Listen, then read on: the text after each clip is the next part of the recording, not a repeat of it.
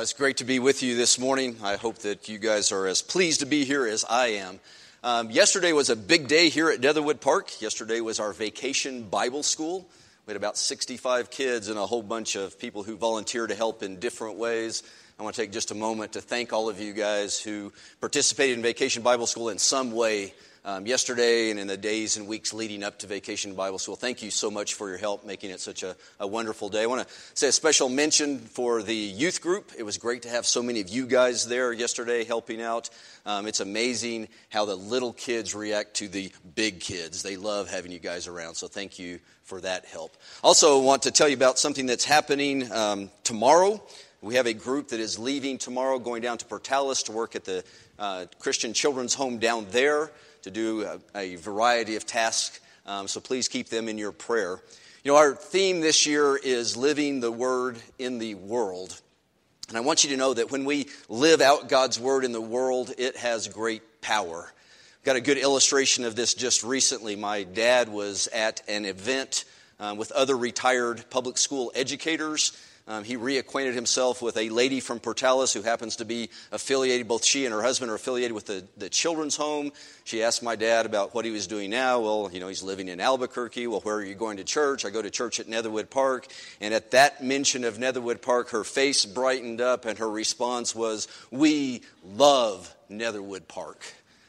And her impression of Netherwood Park is completely dependent on the group of people who went down there last year and worked at the home. And she saw the spirit they had, saw the hard work that they did, what they accomplished. And so now her opinion of Netherwood Park is off the charts because they went and they lived out the Word in that world. So people notice, people see what happens. Our lives, and when we live them out as God would have them live, have them be lived, has great power in the world around us. So continue to live your life as the Word would have you in the world in which we live.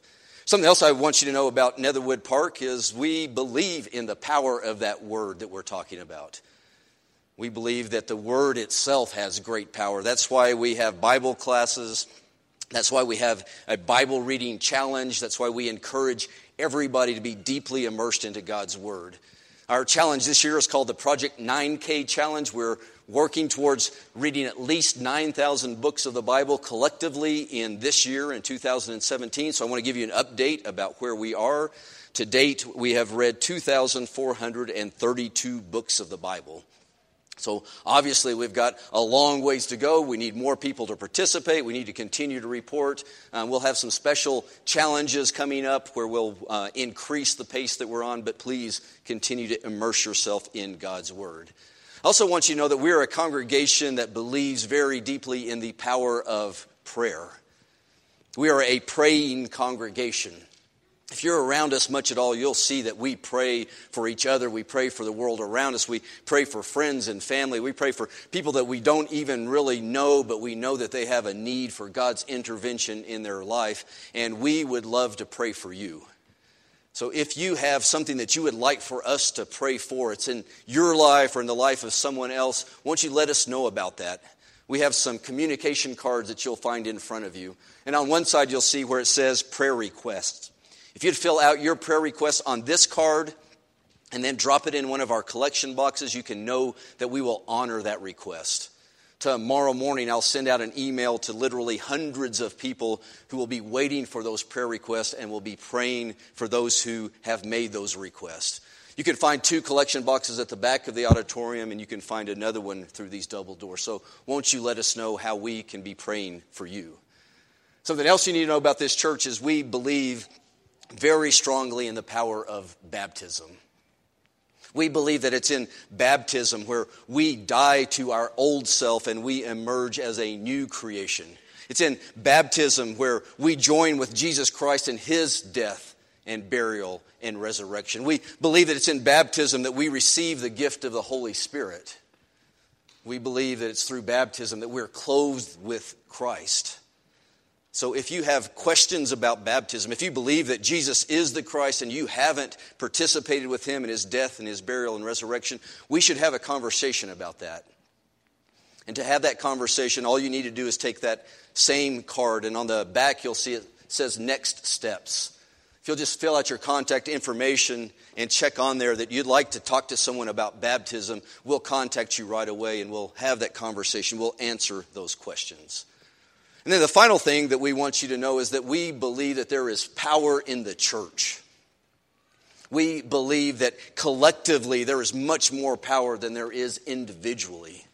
We believe that God has called us together as a church because we need each other and the world needs a strong church. So we believe that it's important that every Christian is a member of a local congregation, part of a local family. We obviously believe that you should be a part of this congregation, this local family, but you should be a part of some congregation. If you've been attending Netherwood for a while and you haven't yet let us know that you want to be a part of this family, why don't you let us know that today as well? And you can do that with the same card.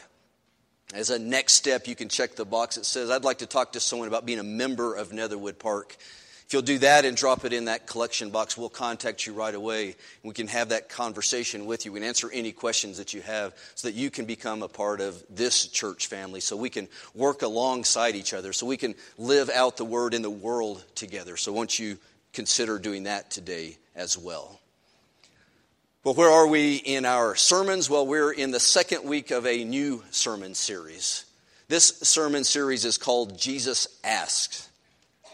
Each Sunday during the months of June and July, we'll be looking at a different question that Jesus asked then and which he is asking us now. We'll be seeing how those questions that Jesus asked then are relevant to us now. We started this series last week with questions that Jesus asked his disciples about identity. He first asked them what the word on the street was about him. He said, who do people say I am? Who do they say I am? And then Jesus followed up with a question that was much more personal and much more relevant. He asked the disciples, and who do you say that I am? And last week we asked ourselves a couple of questions in response to those questions that Jesus asked. We asked ourselves, who do our lives say that Jesus is? And we also asked, based on the way that we are living our lives, who will the people in the world, who will they say Jesus is? And today we're going to turn our attention to yet another question that Jesus asked his disciples. He asked them, why are you so afraid? And as we get ready to talk about fear, let's turn to God and let's pray. Father, we live in a scary world. Father, there are many things that can harm us that are out of our control. And Father, it's easy for us to live our lives in fear. But Father, we know you have called us to live lives without fear, to live lives where we rely on you. So Father, help us to turn our eyes to you. Help us to put our lives under your control. Because, Father, we know you have all control. And, Father, we pray this prayer through Jesus, who is the Christ. Amen. Well, the Bible has a lot to say about fear. In fact, no command is repeated more often in the Bible than some variation of, do not be afraid. Let me give you just a quick sampling of some of the Bible instructions that give us that charge to not fear. Deuteronomy chapter 31, verse 6, we read, be strong and courageous. Do not be afraid or terrified. In Isaiah chapter 35 and verse 4, it says, say to those with fearful hearts, be strong and do not fear. In Joshua chapter 1 and verse 9, we read this, have I not commanded you? Be strong and courageous. Do not be afraid. Do not be discouraged. In Philippians chapter 4 and verse 6, we read that we're not to be anxious about anything. In John chapter 14 and verse 27, Jesus said this. He said, do not let your hearts be troubled, and do not be afraid. And as was just read in Matthew chapter 6 and verse 34, Jesus said, "Do not worry about tomorrow, for tomorrow will worry about itself. Each day has enough trouble of its own." Over and over again, the Bible tells us not to be afraid. And it's not like we seek out fear, is it? It's not like we enjoy living our lives in fear, is it? So why are we so afraid? Well, I think the obvious answer is we're so afraid because there are so many things in our world to be afraid of. There are so many things over which we have little, if any, control that can harm us and harm the ones we love. You know, if you just take a quick glance at our prayer requests every week, you're reminded that there are real and scary things in our world. Things that can harm us. Things that can harm our loved ones and over which we have little, if any, control. Each week we read about devastating illnesses and disease. We read about the side effects of accidents. We hear about financial distress. We observe the consequences of failed relationships. And that's just our prayer requests. When we widen our field of view, we become aware of even more real and scary possibilities that are in our world. Things like natural disasters. Things like terrorist attacks. We live in a world with plenty of things to fear. And that's why I'm sure that many of us walked in here today afraid. And now that I've gone through this list, if you didn't walk in here afraid, you may be afraid now. And that's not my intent, is to make you afraid. But my intent is to spend some time talking about what we as Christians, as followers of Jesus Christ, as worshipers of God are supposed to do with this biblical command of fear not. How are we supposed to live our lives without fear in this world that's full of scary things? And I really do believe that the key to living biblically fearless lives is found in our text today. In our text about Jesus calming a scary storm. So what I want to do is first I want to read Matthew's account of the storm, and then I want to read Mark's account of the storm. We'll start in Matthew chapter 8 and verse 23. Listen to this storm. Jesus got into his boat and his disciples followed him. Without warning, a furious storm came up on the lake so that the waves swept over the boat. But Jesus was sleeping. And the disciples went and woke him, saying, "Lord, save us, we're going to drown." And he replied, "You of little faith, why are you so afraid?" Then he got up and rebuked the winds and the waves, and it was completely calm. The men were amazed and asked, "What kind of man is this? Even the wind and the waves obey him." Now Mark's account, Mark chapter 4, verse 35. Mark tells the story this way. When evening came, Jesus said to his disciples, "Let's go over to the other side." And leaving the crowd behind, they took him along just as he was in the boat.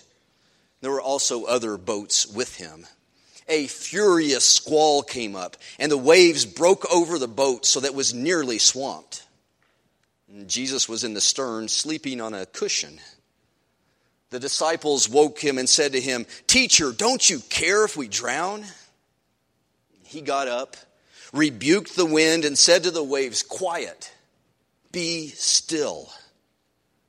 Then the wind died down, and it was completely calm. He said to his disciples, "Why are you so afraid? Do you still have no faith?" They were terrified and asked each other, "Who is this? Even the wind and the waves obey him." Well, this is probably a familiar story to most of us who are here. This story has been a staple of children's Bible classes for as long as there have been Bible classes. And then the song that Zane just led, the Master, the Tempest is Raging, it's one of those dramatic and emotional hymns that just sticks with us. I always loved singing that hymn, especially when I was a kid. I loved the change in tone and mood in the hymn. I loved the big build-up. You know, we always really gave that a lot of emotion. Whether the wrath of the storm-tossed sea or demons or men or whatever it be, no waters can swallow the ship where lies the master of ocean and earth and skies. And then the abrupt change in tone and mood. They all shall sweetly obey thy will. Peace be still. Peace be still. They all shall sweetly obey thy will. Peace, peace be still. It's a familiar story. And because that story is so familiar, or at least the Bible school version of the story and the song version of the story are so familiar, it's really easy for us to just kind of skim through the story. Or maybe just sing through the song without really catching what's going on in this story of Jesus calming the storm. So let's take a closer look at the story of the storm. And the first thing that we should notice about this is that this is no ordinary storm. Remember how Mark described it? He described it as a furious squall. Other translations read it this way: a fierce gale of wind or a fierce windstorm. Matthew's description is similar to Mark's. He calls it a furious storm, or in other translations, a great storm or a violent storm. Furious, fierce, great, violent. This is no ordinary storm. In fact, Matthew uses the Greek word seismos to describe the storm. Seismos, does that sound familiar? It should sound familiar. It's the Greek word seismos. It refers to earthquakes. It literally means to shake. Seismos is the source of our English word seismic. So this was a shaking storm. The wind was shaking, the waves were shaking, the boat was shaking. It seemed like the whole world was shaking. And this shaking storm left these experienced sailors and these professional fishermen shaking in their sandals. It's no ordinary storm. They had every reason to be afraid. They had reason to fear for their lives. And it probably doesn't help that Jesus is asleep. As the world is shaking, as the disciples are shaking in their sandals, Jesus is sound asleep. Jesus is unshaken. And I would imagine that the fact that he is asleep, the fact that he is unshaken, is what leads the disciples to conclude that Jesus just doesn't care. Just doesn't care about them. Just doesn't care about the fact that they may be about to drown. So they wake him up. Can you picture that scene? Trying to decide who's going to wake up Jesus. The wind's getting stronger, the waves are getting higher, the disciples are getting more and more agitated, and every time they look over at Jesus sleeping, I imagine they got even more agitated. And then finally one of them, I always imagine is probably Peter. One of them goes over and grabs Jesus' shoulder and shakes him awake. And as Jesus opens his eyes, he opens his eyes to the scene of these wide-eyed, these wild-eyed men who are convinced that they're going to drown. And who are convinced that Jesus just doesn't care. In Mark's telling that Jesus got up and rebuked the winds and the waves, and then he questioned the disciples. He questioned their fear and he questioned their faith. Matthew recalls it slightly differently. In his account, Jesus first questioned the disciples' fear and questioned their faith, and then he rebuked the winds and the waves. I want to focus for a minute on that word rebuked. That's really an interesting word choice, isn't it? He rebuked the winds and the waves. And here's a definition of rebuke. If you rebuke something, you're expressing sharp disapproval or sharp criticism of something because of its behavior or its actions. And that's really a different picture than I always had of Jesus calming the storm. I think it probably came from that song that we sang. I always kind of pictured it as like this Zen-like moment where Jesus got up and quietly and calmly spoke soothing words to the wind and the waves and said, "Peace, be still." But the picture we should have is of Jesus getting up and expressing sharp disapproval and criticism of the winds and the waves because of their behaviors and actions. It's more like, stop it. Cut it out. Stop doing this. I'm reminded of a sleepover that my daughter Jessica and numerous of her preteen girlfriends had over at our house one time. So it was bedtime and I gave them the dad speech. The dad speech was, you can stay up as late as you want, as long as you are quiet. Because there are other people in this house who need to get their sleep. I was talking obviously about myself. So I gave him the dad speech and I went to sleep. And sometime during the early morning hours, I woke to loud voices and laughter and a big commotion. So I snuck down the stairs. I flipped the light switch and I said, quietly and peacefully, "Peace, girls. Be still." No, I didn't do that. I went down the stairs, I flipped on the light switch, and I rebuked Jessica and her friends. I expressed sharp disapproval of their actions. What I did was I made sure that they understood who had ownership and authority and control of this house. I even threatened to grab my sleeping bag and plop right down in the middle of all of them if they refused to be quiet, and it worked. See, that's what Jesus did, minus the sleeping bag part. He rebuked the winds and the waves. He expressed sharp disapproval of their actions. What he did was he made sure the winds and the waves understood who had ownership, who had authority, who had control of the world. And once that was established, like Jessica and the other girls, the winds and the waves immediately got quiet. They went to sleep. But Jesus didn't stop with the winds and the waves. He also seemed to rebuke his disciples.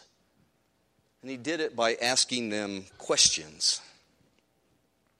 Why are you so afraid? It could be interpreted lots of different ways. He's asking them, why are you so cowardly? Why are you so timid?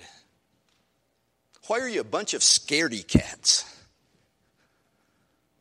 And Jesus isn't asking why they're afraid of this particular storm. What he's asking is, why do you still have fear in your hearts? Why are you so afraid? And then with his next question, Jesus makes a crucial connection. Listen carefully to what I'm going to say. Jesus doesn't just question their great fear, he also questions their little faith. Jesus links fear and faith. And the reason why he links fear and faith is because when there is great fear, there is always little faith. And when there is great faith, there is always little fear. And I imagine the disciples missed that connection when they're in the boat. In fact, I think it's remarkable that they even remember Jesus' questions about fear and faith, because their fear of the storm has been replaced, and it's been replaced by a much stronger emotion. Their fear has been replaced by terror. Mark tells us that their fear of the storm was replaced by their terror of Jesus. Matthew says by their amazement at Jesus. Who is this? Who is this that even the winds and the waves obey him? Well, what is terror? Well, terror is fear magnified, isn't it? Terror is fear multiplied. Mark uses the Greek word phobeo to describe what they were feeling. Phobeo should remind you of the English word phobic or phobia. It's the source of those English words. See, the disciples are no longer shaking in their sandals over what the storm is doing. They're now shaking in their sandals over what Jesus has just done. Who is this? That even the winds and the waves obey him. They're in awe. They're amazed. They're overwhelmed. They are terrified. Terrified at the power of the one who commands the winds and the waves, and they obey. I'm reminded of Isaiah's reaction to the vision that he received. Isaiah chapter 6, listen to this. Beginning with verse 1. In the year that King Uzziah died, I saw the Lord seated on a throne, high and exalted. And the train of his robe filled the temple. Above him were seraphs, each with 6 wings. With 2 wings they covered their faces, with 2 they covered their feet, and with 2 they were flying. And they were calling to one another, Holy, holy, holy is the Lord Almighty. The whole earth is full of his glory. Listen to this. At the sounds of their voices, the doorpost and thresholds shook, and the temple was filled with smoke. And Isaiah's response, Woe to me, I cried, I am ruined, for I am a man of unclean lips, and I live among people of unclean lips, and my eyes have seen the King. My eyes have seen the Lord Almighty. See, that was Isaiah's reaction to realizing that he had been given a vision of the presence of the Lord Almighty. Isaiah was terrified. And the disciples were terrified. Because in the calming of the storm, they realized that they were in the presence of the King, of the Lord Almighty. Who is this? Well, what does this story have to say about us? What does this story have to say about our fears? Well, this story tells us that the key to overcoming our fear is to instead become terrified. You see, before this story can really comfort us, it must first terrify us. I was looking back at my study notes that I made in preparation from this lesson a while back, and I wrote this in my notes. I said, goal of the sermon, convince the people who came in fear to leave terrified. Sounds more like a horror movie or something, doesn't it? Convince the people who came in fear of the things, the scary things in the world, to leave terrified. To leave in awe of Jesus. To leave convinced that Jesus is the Lord. See, I'm convinced that before Jesus can calm our fears, he must first terrify us with his power. What do I mean by that? Well, see, if we don't have faith, if we don't trust, if we aren't terrified by the fact that Jesus is mightier than the most powerful shaking storm, then we won't ever see that he is more powerful and greater and more glorious than anything and everything else in all the world. And if we don't see that, if we aren't terrified by the fact that Jesus is more powerful and greater and more glorious than anything else, then we're destined to repeatedly succumb to faith-killing fear in our lives. If we believe that the storms of life are more powerful than Jesus, then we're destined to repeatedly succumb to faith-killing fear. You know, this is a story that's frequently offered as a source of comfort to people who are going through difficult times. And most often I hear this story offered this way. The narrative goes something like this. You see, we learn from this story of Jesus calming the storm that if we have enough faith to call on Jesus in the midst of our storms, then Jesus will remove our storms so that we can have peace. That's a really nice sentiment, isn't it? But the problem with that nice sentiment is it isn't true. It isn't even biblical. Now, here's the reality of being in the boat with Jesus. If we commit to being Jesus' disciple, if we choose to climb in the boat with Jesus, storms will come. And Jesus won't always remove our fears by removing our storms, no matter how great our faith. And we know that, don't we? The cancer isn't always cured. The injuries don't always heal. The relationships aren't always mended. The terrorist attacks don't always happen somewhere else. Let's ask Paul what life in the boat with Jesus is like.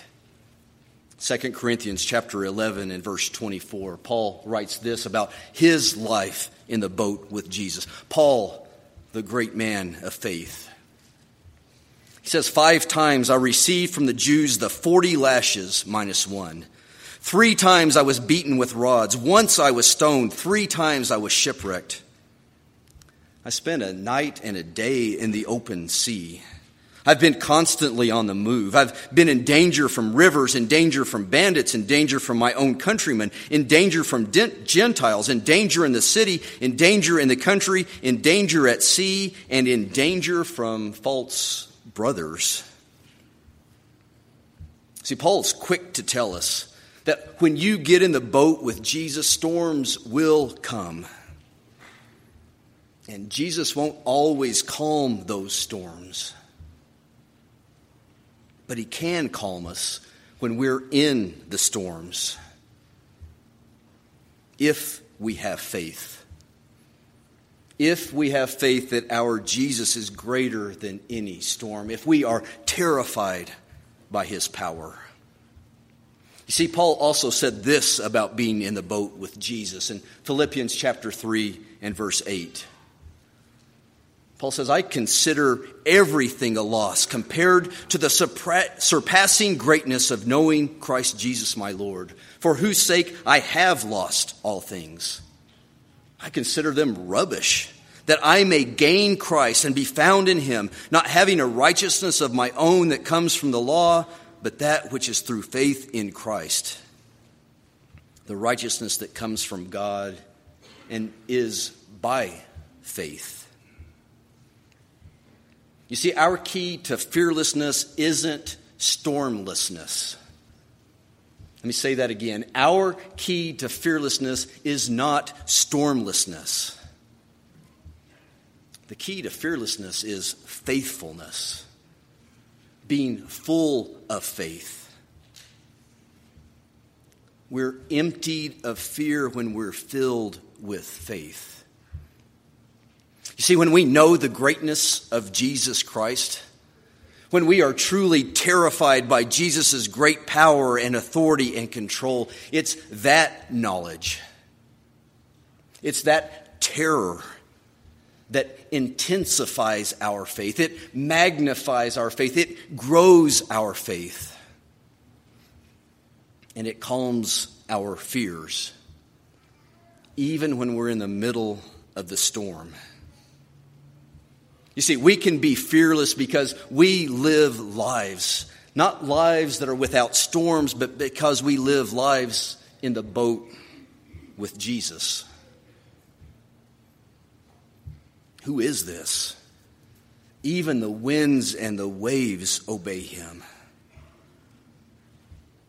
You see, we're living our lives in the boat with the one who has all power, all authority, and all ownership. We are living our lives in the boat with the one who healed the sick, the one who cast out the demons, the one who fed the crowds, the one who calmed the storm, the one who raised the dead, the one who left his own tomb empty. We're in the boat with the one whose power and authority terrifies. But as it terrifies, it drives out our fear. And because we're in the boat with him, we're able to have faith. We're able to have trust. We're able to have confidence. We're able to have calm assurance. At the beginning of the sermon, I went through some quick verses where the Bible tells us, do not fear. But those verses don't stop there. Those verses tell us why we shouldn't fear. Do not fear, for he is with you. Do not fear, for he will strengthen you.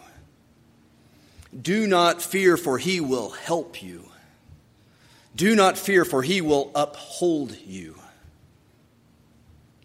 And do not fear, for he will take you home. He'll take you home where there is no fear and where there are no storms. Let's pray together. Father, we thank you for your word. We thank you for your Son. And Father, we thank you for being a God who cares about us. A God who doesn't just care, but a God who has all power and authority and control and ownership. And Father, help us to be terrified as we come to the realization of who you are and who Jesus Christ is. But Father, help us to also not just be terrified, but Father, be amazed that the God with that power and authority is a God who loves us deeply. The God who will calm our fears and the God who will take us home. Thank you, Lord. In Jesus' name, amen. So, as you leave today, please don't leave in fear. Don't let your hearts be troubled. Instead, leave terrified. Terrified by the God who not only has all power and all authority and all control, but the God who also loves you. The God who wants nothing more than to take you home, where there is no fear and there are no storms. Let's stand and let's sing about going home.